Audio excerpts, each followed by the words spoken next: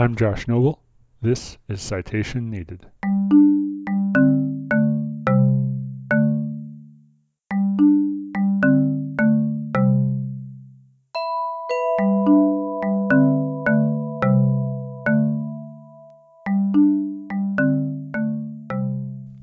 Hello and welcome to episode 6 of Citation Needed, a conversation with good friends about good books. On today's episode, Justine Vandegrift.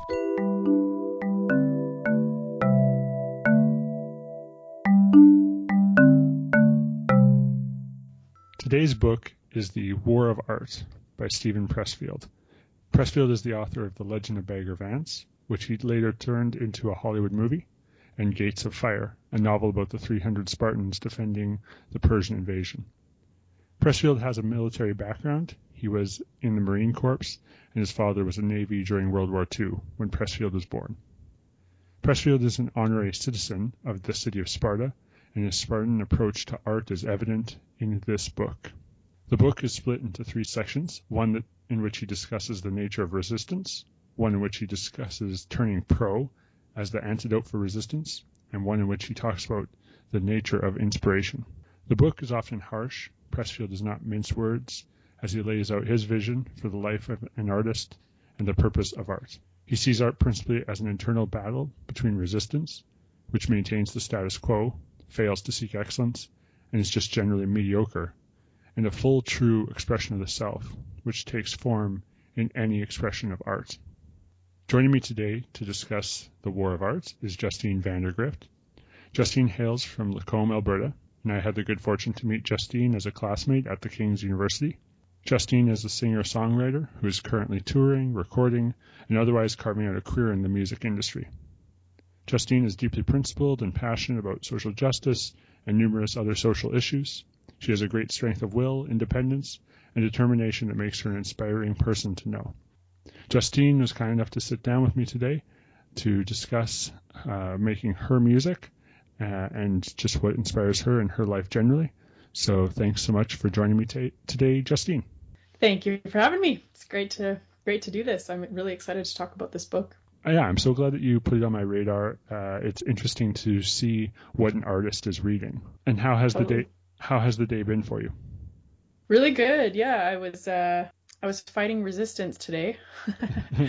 I was playing at the Edmonton airport, which I often do, and it's an interesting gig because we're there to sort of just provide atmosphere and for 3 hours, but I played for 5 hours straight, so my fingers are actually hurting quite a bit. So I play a combination of my songs and cover songs, and that's been a really, really valid practice. It's really forced me to keep playing, keep writing, keep improving my my skills, and kind of getting over all of those self-doubt and all of those issues and things that get in your way of actually just doing your craft and performing and singing. And yeah. Okay. Well, yeah, it was really great. Well, I'm glad that you had another day of performing and gigging today. I am so glad that you put this book on my radar. When and why did you read it first? Is there some sort of a story there? Yeah. So it was earlier this year. Actually, last year, about this time, I had just finished applying to go to UBC, and I also applied to King's University to go into the education program to get my teaching degree. I was feeling financially stressed and kind of had a lot of self-doubt, felt like my music wasn't really going anywhere and it was getting too hard. And I do love the idea of being a teacher. I really like kids. So anyway, I applied for this education program. But it wasn't like the whole summer, it wasn't sitting right with me. And then my aunt, who is a huge role model of mine and a really important person in my life, she recommended reading this book, and her family had read it. And she said, it's just something that you have to do. Just read it. And I'm not actually a big reader to begin with. I'll be honest about that. And especially not motivational literature necessarily. I think what I knew about this book was like, oh, this is kind of a motivating self-help kind of book. And I just thought, well, I don't know if I'll have time I just get too busy with a lot of other things. But once I opened it up, I couldn't stop reading it because it really actually felt like it was speaking into my life and the exact things that I was struggling with. And yeah, it just really put a title to my journey as an artist and as a creative person, and all those deep needs to be creative, and how I had been shutting them down for a long time and feeling like they weren't legitimate needs and they weren't important things in my life. And so this book really affirmed that that creative struggle is very important, and being able to overcome resistance is very important. So since I've read it, my life has taken a pretty big turn where I've just decided, no matter how hard it is, I'm going to work really hard to continue to pursue music and art, and continue to pursue my career as a musician in Canada. And yeah, it's been a really important thing to go back to, and it's been so interesting because since then I've had a lot of friends, a lot of fellow musicians, songwriters, artists dealing with very similar struggles. And so I've recommended this book to a ton of people, and I'm very passionate about a lot of the theories and the principles and ideas in the book, for sure. Okay. And have you read anything else by Pressfield, or is this the only of his that you've read? This is it. I've read a couple of his quotes and interviews online, but this is the book that I know. So you really didn't know exactly what you were going to be getting into when you picked up the book? Mm-mm. No, I didn't. Okay. It's a pleasant surprise. I didn't even know actually until after I read it how about Pressfield's involvement in the military. So that was kind of I'm actually glad that I didn't know that beforehand, because that might have influenced the way I read the book. So, but yeah, no, I just read it for what it was, and it really did speak into my life. Okay. So not your normal style of book, not really an author that you've otherwise read, but managed to be a fairly important and kind of a watershed book, or leading to a watershed moment for you in your artistic journey, but also in your artistic career. Totally. Yeah, absolutely. If you were going to tell a friend to read the book and say, you should read this book, it's like blank, what would you compare it to? Whether a book or something else? Right. I would probably tell them it's like a therapy session. It's like a really good therapy session reading this book. When I asked you to be a part of Citation Needed, you right away had this book that you wanted us to talk about. It's principally because it was something that was so important for you as that watershed moment, or was there? Is that the specific reason that you wanted us to read this text, or was there some other reasons? Well, it really is a book that I would like everyone to read, because of how fulfilling it is. It really puts a lot of things into perspective. I felt that it's actually not a book just for creative people. I think it's a book to support a number of different lifestyles, areas of work, processes. So that's sort of why I wanted to talk about it, just to give more attention to the book, because yeah, I think it's really quite famous and popular literature for sure, but I think it's a really interesting text for a number of different people. Okay, so we'll get into the text itself and kind of dig up some quotes and that sort of thing. But before we do that, what was the key idea, or maybe ideas, for you when you read it? Probably that the whole concept of resistance, the concept that like resistance isn't a personal thing. It's not like one person is especially under attack by resistance, but I think that it's a strangely human thing that we do when there is work that needs to be done, and the thing that we love the most and the thing that is most important to us is the thing that we're most afraid of, and the thing that we continue to avoid, and by doing that we hurt ourselves a lot, and then we end up investing in all of these things that we don't like in ourselves. We become someone that we don't want to be because we're avoiding the thing that we essentially deep down really do want to be and the thing that we want to pursue. And I see it. I think I've always sort of seen that. I've sort of always known that to be true. But yeah, I think that the whole concept of resistance, and maybe that's something that we could go over. I was trying to find the list of the things that define resistance, because I think that's my favorite part of the book for sure. I think that's what I gravitated towards at first. But then, yeah, once you identify that, then everything else becomes clear as well. The whole idea of becoming pro and what does it look like to overcome resistance and stuff. Okay. And when you say the sort of shape of resistance, do you mean the one where he talks about the activities that commonly elicit resistance? Description. Yes.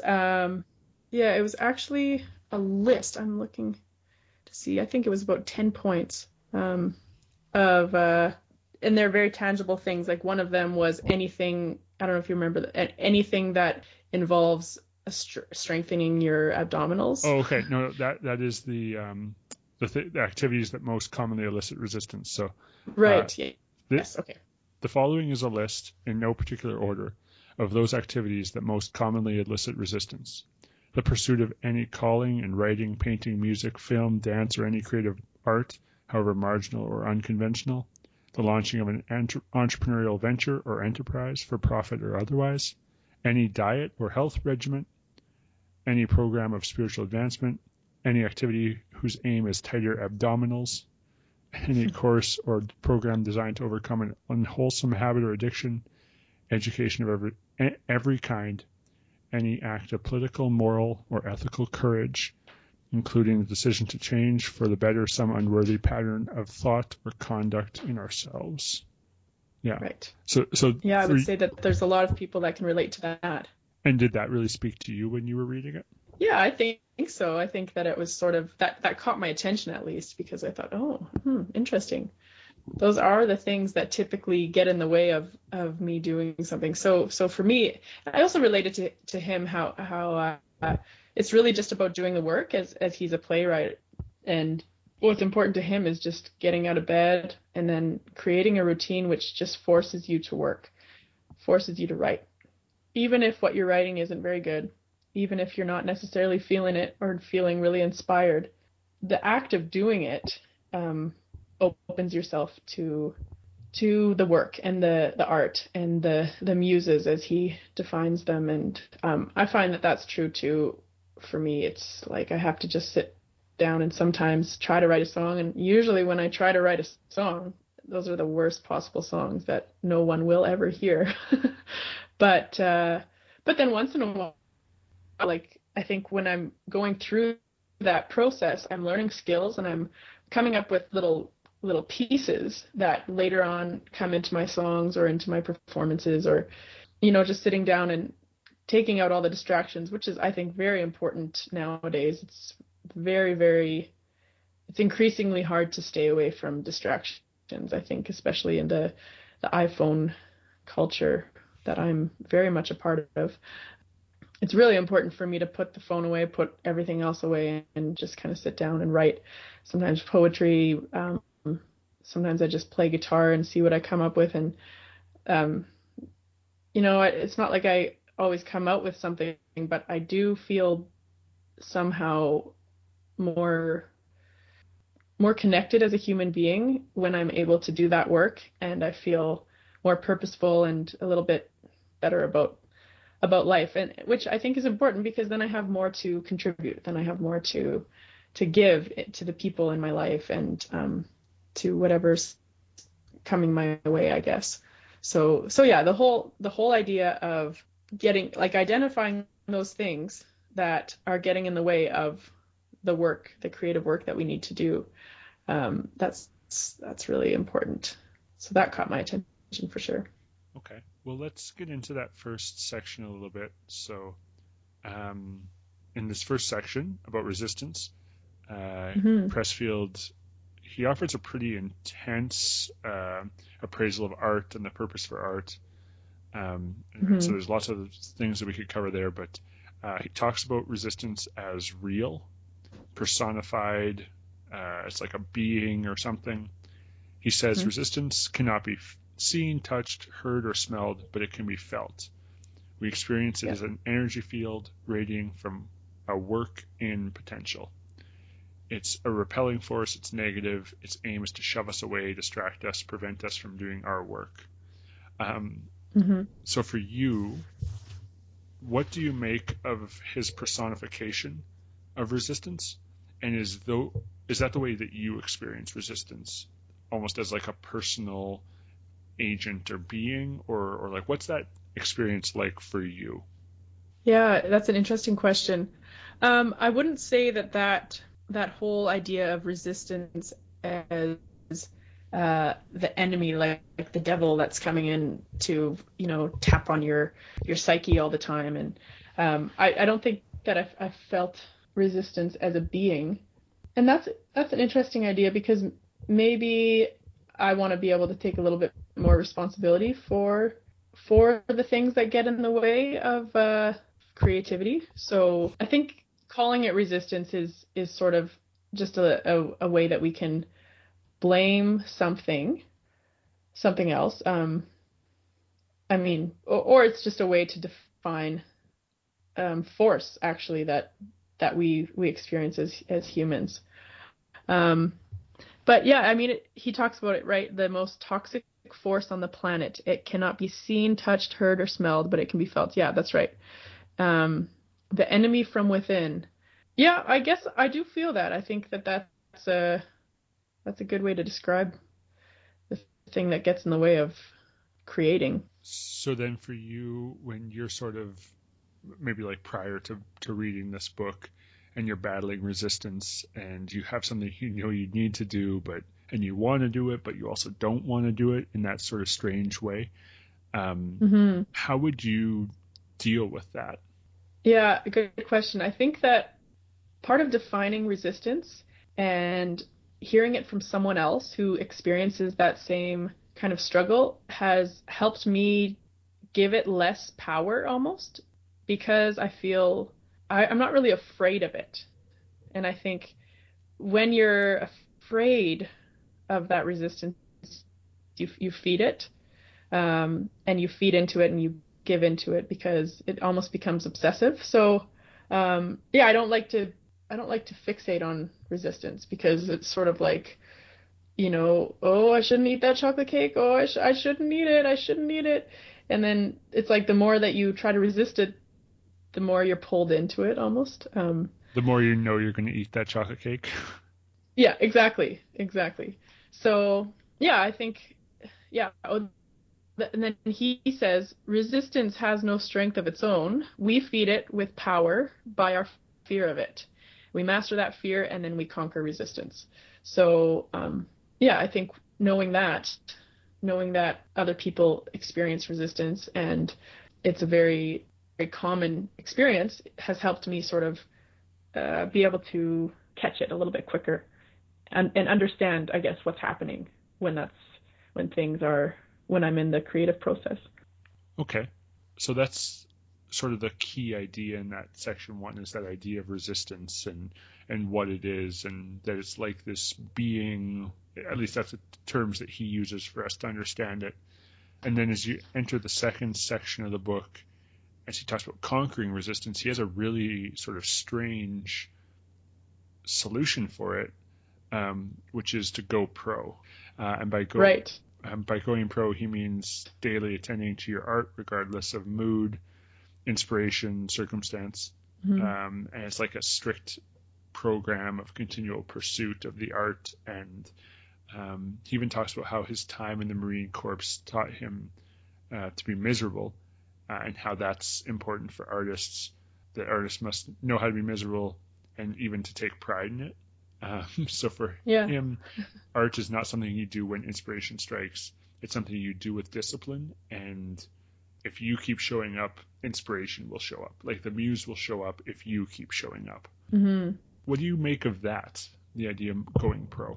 Yeah. So in terms of becoming very, very, it seems that his approach, yeah, to going pro is a very intense, disciplined approach to art and creation, which is interesting because typically creative people are the opposite, actually, where we're, like, let's just go with the flow. And, if creativity strikes, if you're feeling inspired, then it'll happen. So I've been in that camp for a long time where it's like, well, let's just go with the flow, see what happens. And generally speaking, I think that works very well, because if you overplan something creative, you're going to have a pretty shitty product, in my opinion. Oh, sorry. If you overplan something, you end up changing a lot anyway. And so I think remaining open to creativity and not over disciplining oneself is important as a creative person. But I think when you do somewhat reach rock bottom as a human, when you experience a depth of loneliness and a depth of discomfort, is when you might decide to make that hard turn. So you would say, okay, well, now it's time for me to go pro, just because it gives me some sense of stability and some sense of structure in my own life, because it allows me to focus on the thing that I really, really want to do. And having those rules in place is actually incredibly comforting if you decide to especially pursue something creative as your lifestyle for making a living. So in some respects, I can see it both ways. Like, it's a little bit like, whoa, okay, now we go pro. It's a bit strong, but I do think that it is a very useful way for a certain type of person to understand who they are as a creative person, and what needs to happen if they're going to hope for any kind of success with their creativity. So do you think of yourself as a pro the way that Pressfield talks about it? It's interesting, because when I read it, I think I hear a voice of someone. I don't know how old Pressfield is, but I'm assuming, like, he's an older male who's been in the arts for years. So then I think he has the right to call himself a pro. I feel really quite young. I feel even in the music industry, I'm very green. I mean, I'm just learning. I'm still learning so much. So I would say that I'm trying to be pro, for sure. I'm trying to overcome resistance and, be very decisive and intentional about my life and the decisions I make, creatively. So aspiring, I would say. I'm an aspiring pro. Okay. Well, let's talk more about that in a second. But if we move on to the third section of the book, Pressfield talks a little bit about inspiration and where it comes from. And he uses lots of terms, and he talks about like a higher realm or evolution or angels or a muse. For you, how do you think about inspiration? Yeah, I mean, I am a deeply spiritual person, and I really do think that there's a purpose to everything. Even though it's sometimes hard to see it, I think that there is a reason for all the things that happen. And yeah, I do think that resistance is essentially the thing that gets in the way of God. And I think that inspiration is not coming from us. I don't ever feel like, when I actually, pretty much all my best work or my best moments, whether that be in performance or whether that be a song, I don't think that those are coming from me. I think they do come somewhat from a result of my experiences, and the harder I work and the more I do it, the more that influences the actual work. But I think that inspiration isn't my doing at all. I don't think I would do anything that I do if it weren't for some external force providing inspiration. So I think God does intend people to live lives, and He does endow us with some kind of passion and love and a genius that continues to inspire us.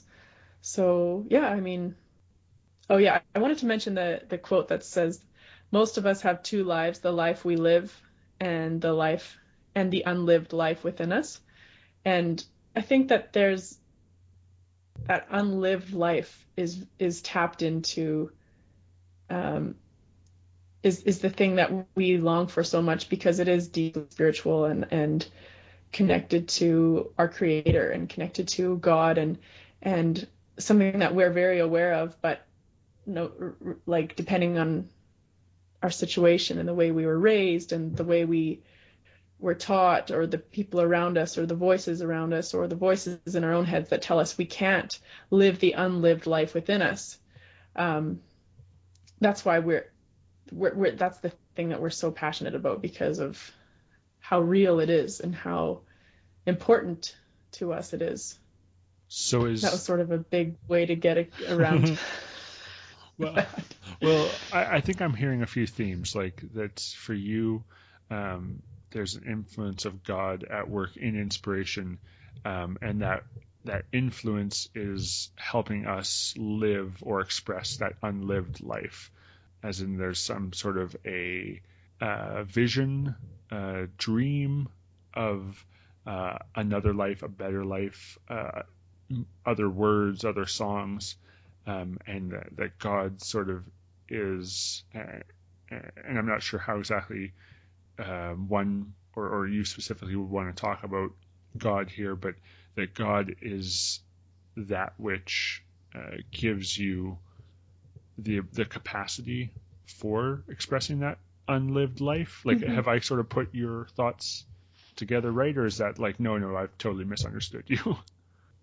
No, I think that's totally accurate, and I hadn't actually thought about it that way before, but that does make sense to me, that unlived life is not always, but often, very much connected to God, and trusting God and having faith are probably some of the hardest things that a person will ever have to do in their lives. And so I think in my case specifically, allowing myself to live the prior unlived life and allowing myself to trust God in that choice to go after that life is really the challenge, the ultimate challenge. And yeah. Okay.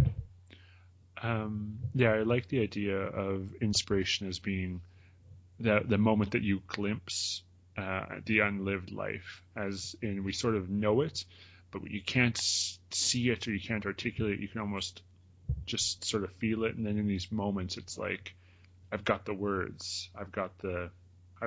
I can, I can say it, I can show Right. it, as opposed to just kind of feel it. Yeah, but maybe Absolutely. let's pull out a couple of quotes from the book itself. And so what I'm hoping is I'd just like to read a couple quotes and just sort of get your thoughts on them, just generally. Sure. So cool. First we'll just start with chapter 1, the resistance chapter. And on page 8, he says, resistance seems to come from outside ourselves. We locate it in our spouses, jobs, bosses, kids, peripheral opponents, as Pat Riley used to say when he coached the Los Angeles Lakers. Resistance is not a peripheral opponent. Resistance arises from within. It is self-generated and self-perpetuated. Resistance is the enemy within. Yeah, I like that quote for sure. And then I think the quote, I have another quote that sort of gets at that even further, because I found actually with a lot of creative people, and I've found myself doing it as well, I want to blame external sources for the work that I haven't done. And so it's easy for me to identify resistance externally for sure. But then that whole concept of criticizing other people, the crabs in the bucket, um, that's what people tend to do. And I've noticed it actually in my own life, like, in the communities that you may be in, you see that people like to mirror each other. And once someone starts facing their demons and kind of pushing away the resistance, it's like we watch them and we kind of want to pull them back down because it makes us feel uncomfortable. It makes us feel, um, it helps us become so much more aware of our own resistance. And so that's what this quote is. If you find yourself criticizing other people, you're probably doing it out of resistance. When we see others beginning to live their authentic lives, when we see others beginning to live their authentic selves, it drives us crazy if we have not lived out our own. So I think that's a really important definition of what resistance looks like and feels like. Okay. Another one that I was wondering how you kind of think about is on page 14. He says, Henry Fonda was still throwing up before each stage performance, even when he was 75. In other words, fear doesn't go away. The warrior and the artist live by the same code of necessity, which dictates that the battle must be fought anew every day. So I'm wondering, there's sort of 2 points there. One is the fear, the nervousness, but also the way that he equates the warrior and the artist, and just how you sort of make sense of that, whether you have some appreciation for it or whether you have a lot of discomfort, or how you kind of hold those things in tension. Yeah. Yeah, well, I remember reading that part and about Henry Fonda and thinking, no, like really? It has to get easier somehow, But I mean, at the same time, so yeah, there is a level of discomfort with that whole notion that, you just keep doing it and it doesn't necessarily get easier. In fact, I think it might get harder. So there's definitely discomfort with that, but more than anything, that's a really satisfying truth to me. It's like, well, that actually only makes sense because if I want to get better at something, it's not going to come easy. And that's the experience that we all have, right? It's like anything worth pursuing is not easy. In fact, it's pretty hard. So yeah, I like that quote actually. It's really important to have that fear, and it's really important to acknowledge that fear, but be able to live with a acceptance of it. It's interesting to me that you would say that it's somehow satisfying. Like that kind of is telling of a sort of experience that you're having. Yeah. That's just real. That's just the reality of the journey. It's like nothing gets easier. In fact, it really does get a lot harder. Mm-hmm. But that only seems fitting. I in a weird way, I think that it would be really dissatisfying if it suddenly felt easy, like, oh yeah, I'm just gonna get up in front of these people and I'm gonna kill it, and I'm gonna walk away feeling like 100%. Then what is there to work towards? And also, how could you possibly perform and channel something honestly if you're feeling like it's easy? Yeah. That's really, really cool to hear. I don't think that I would have that perspective, and so it's interesting to hear just how honest and raw it is for you. That, like, yeah, this should be hard, and maybe there's some validation there that other people have found it hard too, but also, like, that's part of what makes the art valuable, or makes the journey worth it, or Yeah, for sure. And I've had that before. Some of my role models and songwriters and performers. I think Bill Bourne said it once. I mean, I felt like I was insanely nervous before playing like just a small gig in a pub once. He said it's really good this is good. It's good to be nervous. Being nervous means that you care. It shows that it just shows how much it means to you, you know?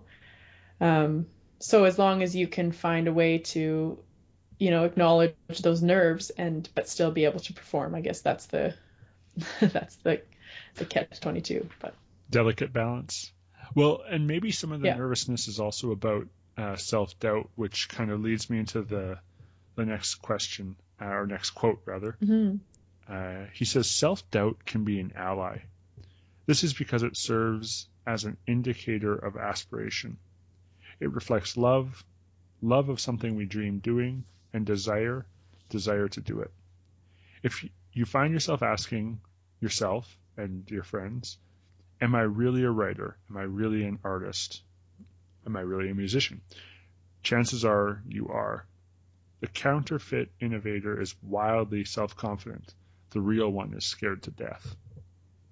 Does that also have something of a satisfying sound, given your own experience? Totally. Yeah, totally. Yeah, that's really satisfying, because another interesting experience I had was when I read that part there. I think somewhere around that chapter talks about don't bother too much trying to get support from the people around you, because once you decide to get on that boat, I'm big time paraphrasing, but once you decide to get on that ship, you're just going to be sailing and you're going to be waving to your supporters, because once you're on the boat, you're just going, and you have to go. And so that really resonated with me, because it's like for a long time I wasn't allowing myself to. I wouldn't even identify myself as a songwriter. People would ask me, "Oh, you're a songwriter, aren't you?" I said, well, no, not really. I mean, I write songs sometimes, but I wouldn't call myself a songwriter. Or, you're a musician, right? And I would say, well, no, I mean, I play guitar, but I'm really not as good as most guitar players, blah, blah, blah. Like, so much self-doubt, like crippling self-doubt, to the point that I would show up to a gig and just kind of half-ass it, really, because I wasn't allowing myself to accept my creativity, and also forgive myself for the mistakes, and just allow myself to do it. So yeah, I think that's a really important thing to acknowledge in the self, is that we all have self-doubt, but what you have is something to offer, and going through the struggle is actually something that you can give to the world in a sort of a weird way. And especially if you're like me and you're not really raised to think that art and music is a really tangible thing that you can give to the world, it can be hard to invest time and money and effort into it, because it's really kind of a crazy thing if you think about it. But and honestly, I think that's why I love this book, because it sort of just put words to things that I needed to hear about how. And then I'm going to read another quote that he says, "Creative work is a gift to the world and every being in it. Don't cheat us of your contribution. Give us all you've got." So there's the inspirational quote from Steven Pressfield. Mm-hmm. And I really appreciated that. And that's something that I want to tell a lot of my friends who have similar feelings of self-doubt, but yet so much desire and passion to share and give. That's great, and really gives an amazing insight into something that kind of fires you up, which is really cool. I want to move over to the next chapter and talk a little bit about the going pro thing. I think for me, it was probably the most impactful part of the book, because for me, I know what it's like to feel resistance, maybe not certainly not as a musician, but in avenues in my life where I have something that I both want to do desperately, and it's the last thing I want. Mm-hmm. And there's something about this Going Pro where he has both a timetable, which is every day, and an attitude, which Mm-hmm. is confidence. That was really, Yeah. really neat for overcoming, like, it's anxiety, but more than that. And so I thought this was really great. And this is a quote from chapter 64. And I might butcher this name, but someone once asked Somerset Maugham if he wrote on a schedule or only when struck by inspiration. I write only when inspiration strikes, he replied. Fortunately, it strikes every morning at 9 o'clock sharp. That's a pro. In terms of resistance, he was saying, I despise resistance. I will not let it faze me. I will sit down and do my work. He reckoned another deeper truth, that by performing the mundane physical act of sitting down and starting to work, he set in motion a mysterious but infallible sequence of events that would produce inspiration. As surely as if the goddess had synchronized her watch with his, he knew if he built it, she would come. And for me, Mm-hmm. I found that really, really inspiring. Not to say like it's just hard work, but that hard work is part of it. Yep. Yeah. Has that been sort of impactful for you as you have really made the switch to really being a pro, in the sense that you were trying to make your living from music? Yeah, absolutely. Yeah, that idea is very, it was very reassuring and clarifying, comforting, because I think maybe it worked really well. That whole concept works really well for me, and maybe you can relate, being someone raised in a kind of a rural, hardworking community, and also being in the education world where discipline is valued and work is very important. So that was that language works for me. So the most important thing about art is to work. Yeah, he says that nothing else matters except sitting down every day and just trying. I love that because that is something I can do. So if that's true, if that's really the most important thing, then I'm going to be okay. I just have to keep trying and working. And yeah, and that makes a lot of sense to me too. You know, when I was studying social science and when I was in the academic world, there were a lot of similar feelings of, oh my goodness, how am I going to graduate? Like, how am I going to pass this course? You know, I can't get my head around all this literature. How am I going to write my final paper? And I think that our university professors would probably say the same. It's like, well, as long as you engage the literature, as long as you take the time to think about these things, that's the most important part. That's the work, the process. The end result isn't as important as the work, because the end result, if it's meant to become something huge, and if it's meant to change the world, so to speak, it will. It just will. I really believe that. So the only thing that we need to worry about is doing the work. And so that's how I felt in school. That's how I felt in a number of different jobs I've worked in. So I think that that's the same principle behind songwriting and playing music, and basically taking out expectations, having realistic expectations, which in the music industry is next to none. But just not having expectations, but doing the work, playing music, and getting better, and achieving your personal goals, and just trying to be the best you can be. So, and that's interesting. And I actually did want to hear more from you too. And yeah, I can see that maybe for you that maybe this didn't speak right into your life because of it's not the work that you're in. But did this speak to you as well? Yeah, absolutely. And I think that you have maybe nailed down why. I don't think I had those words, so I thank you very much. But I think that it might partially be my rural upbringing, and this idea of, Mm-hmm. real work is tough, and you Yeah. shouldn't try and shirk work. You should embrace it.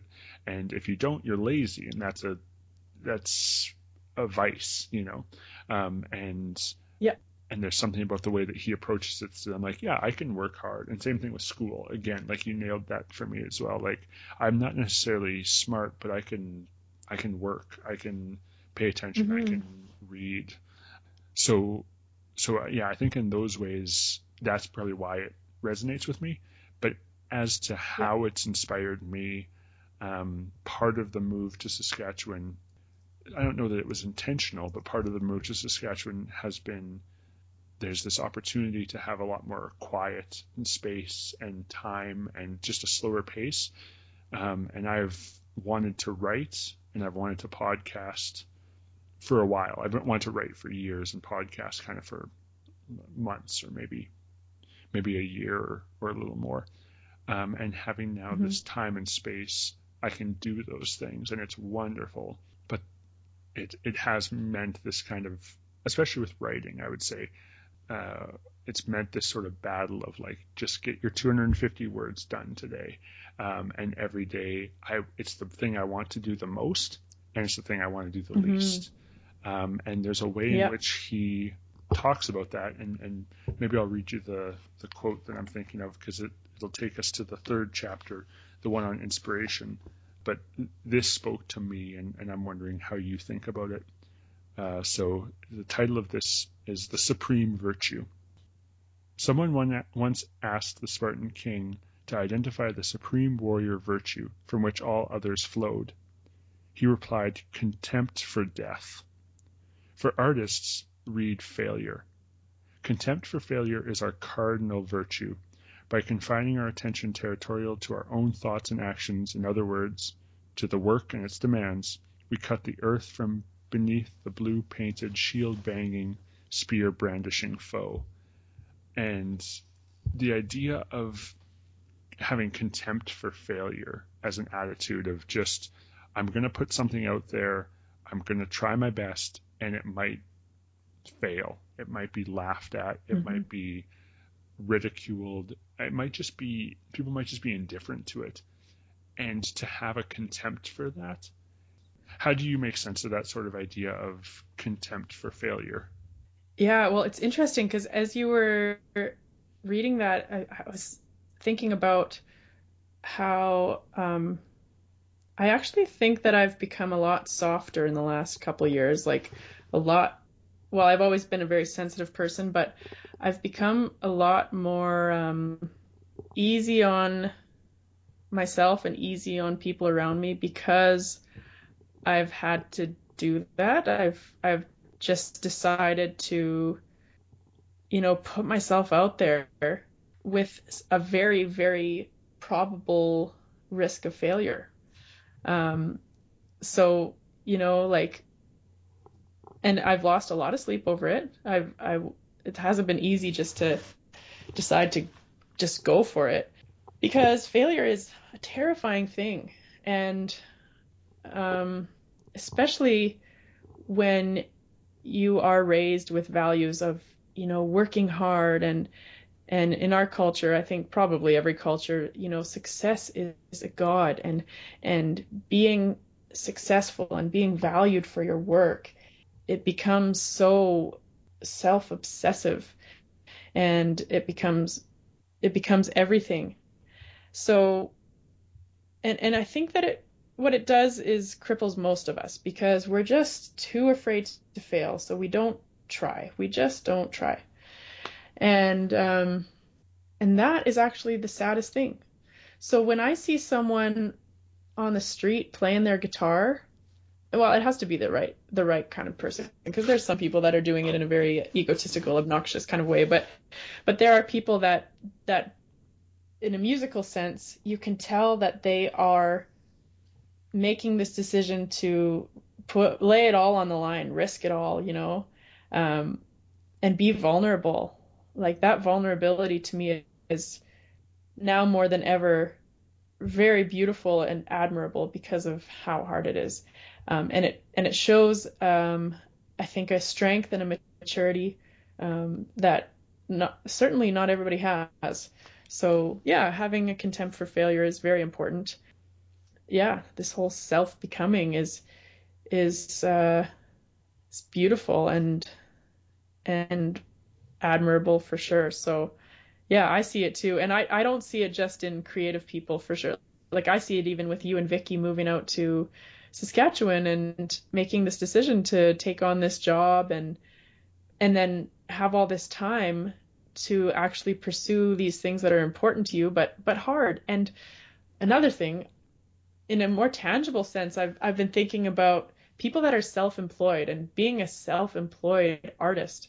This is the first time I've been full on self-employed, and I don't think that someone who's never been self-employed can quite understand how hard it actually is, because when you don't have anyone counting on you to show up for work, you don't have anyone expecting you to do anything.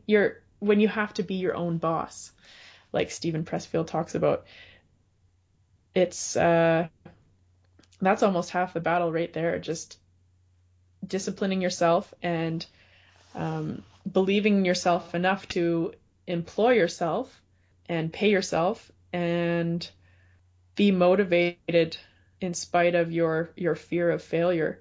Yeah, I think that's really, really important.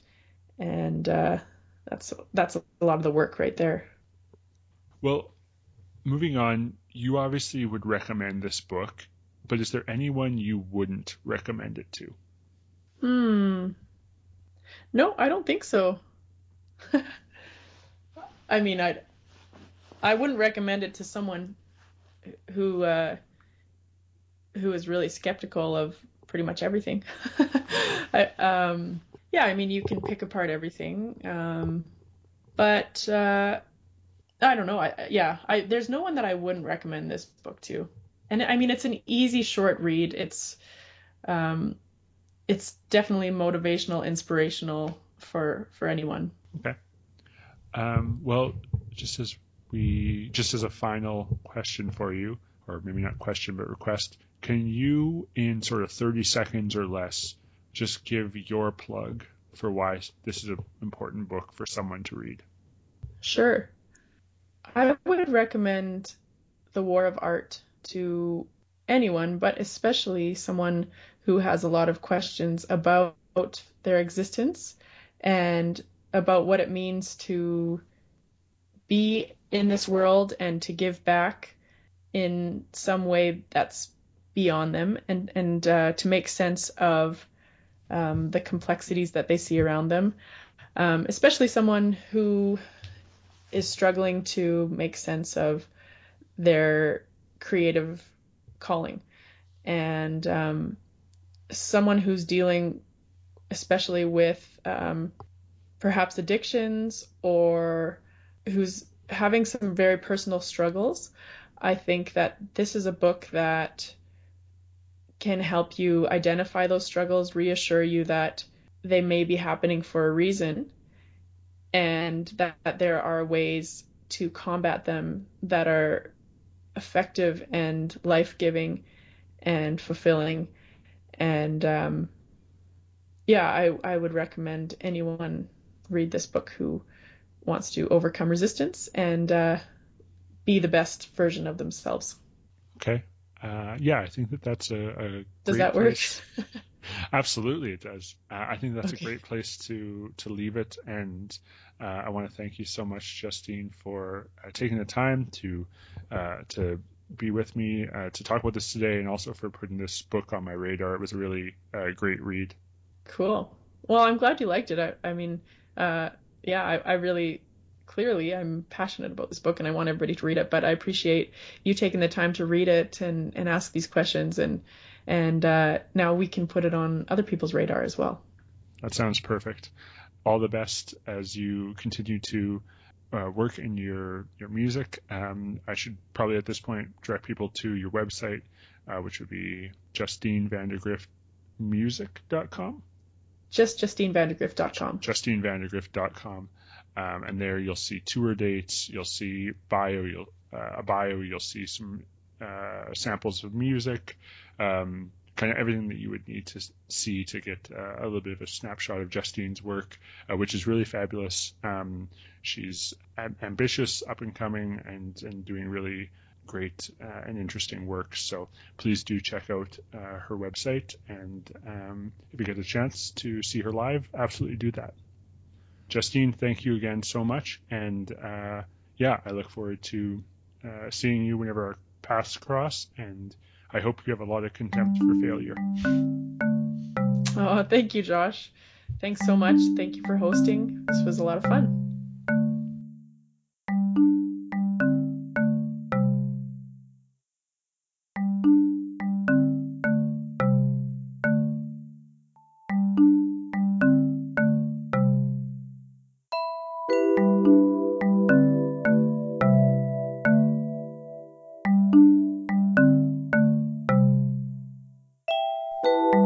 Thanks so much for listening to Citation Needed. It was such a pleasure to have Justine on, and as a special treat, we're going to finish with one of her songs.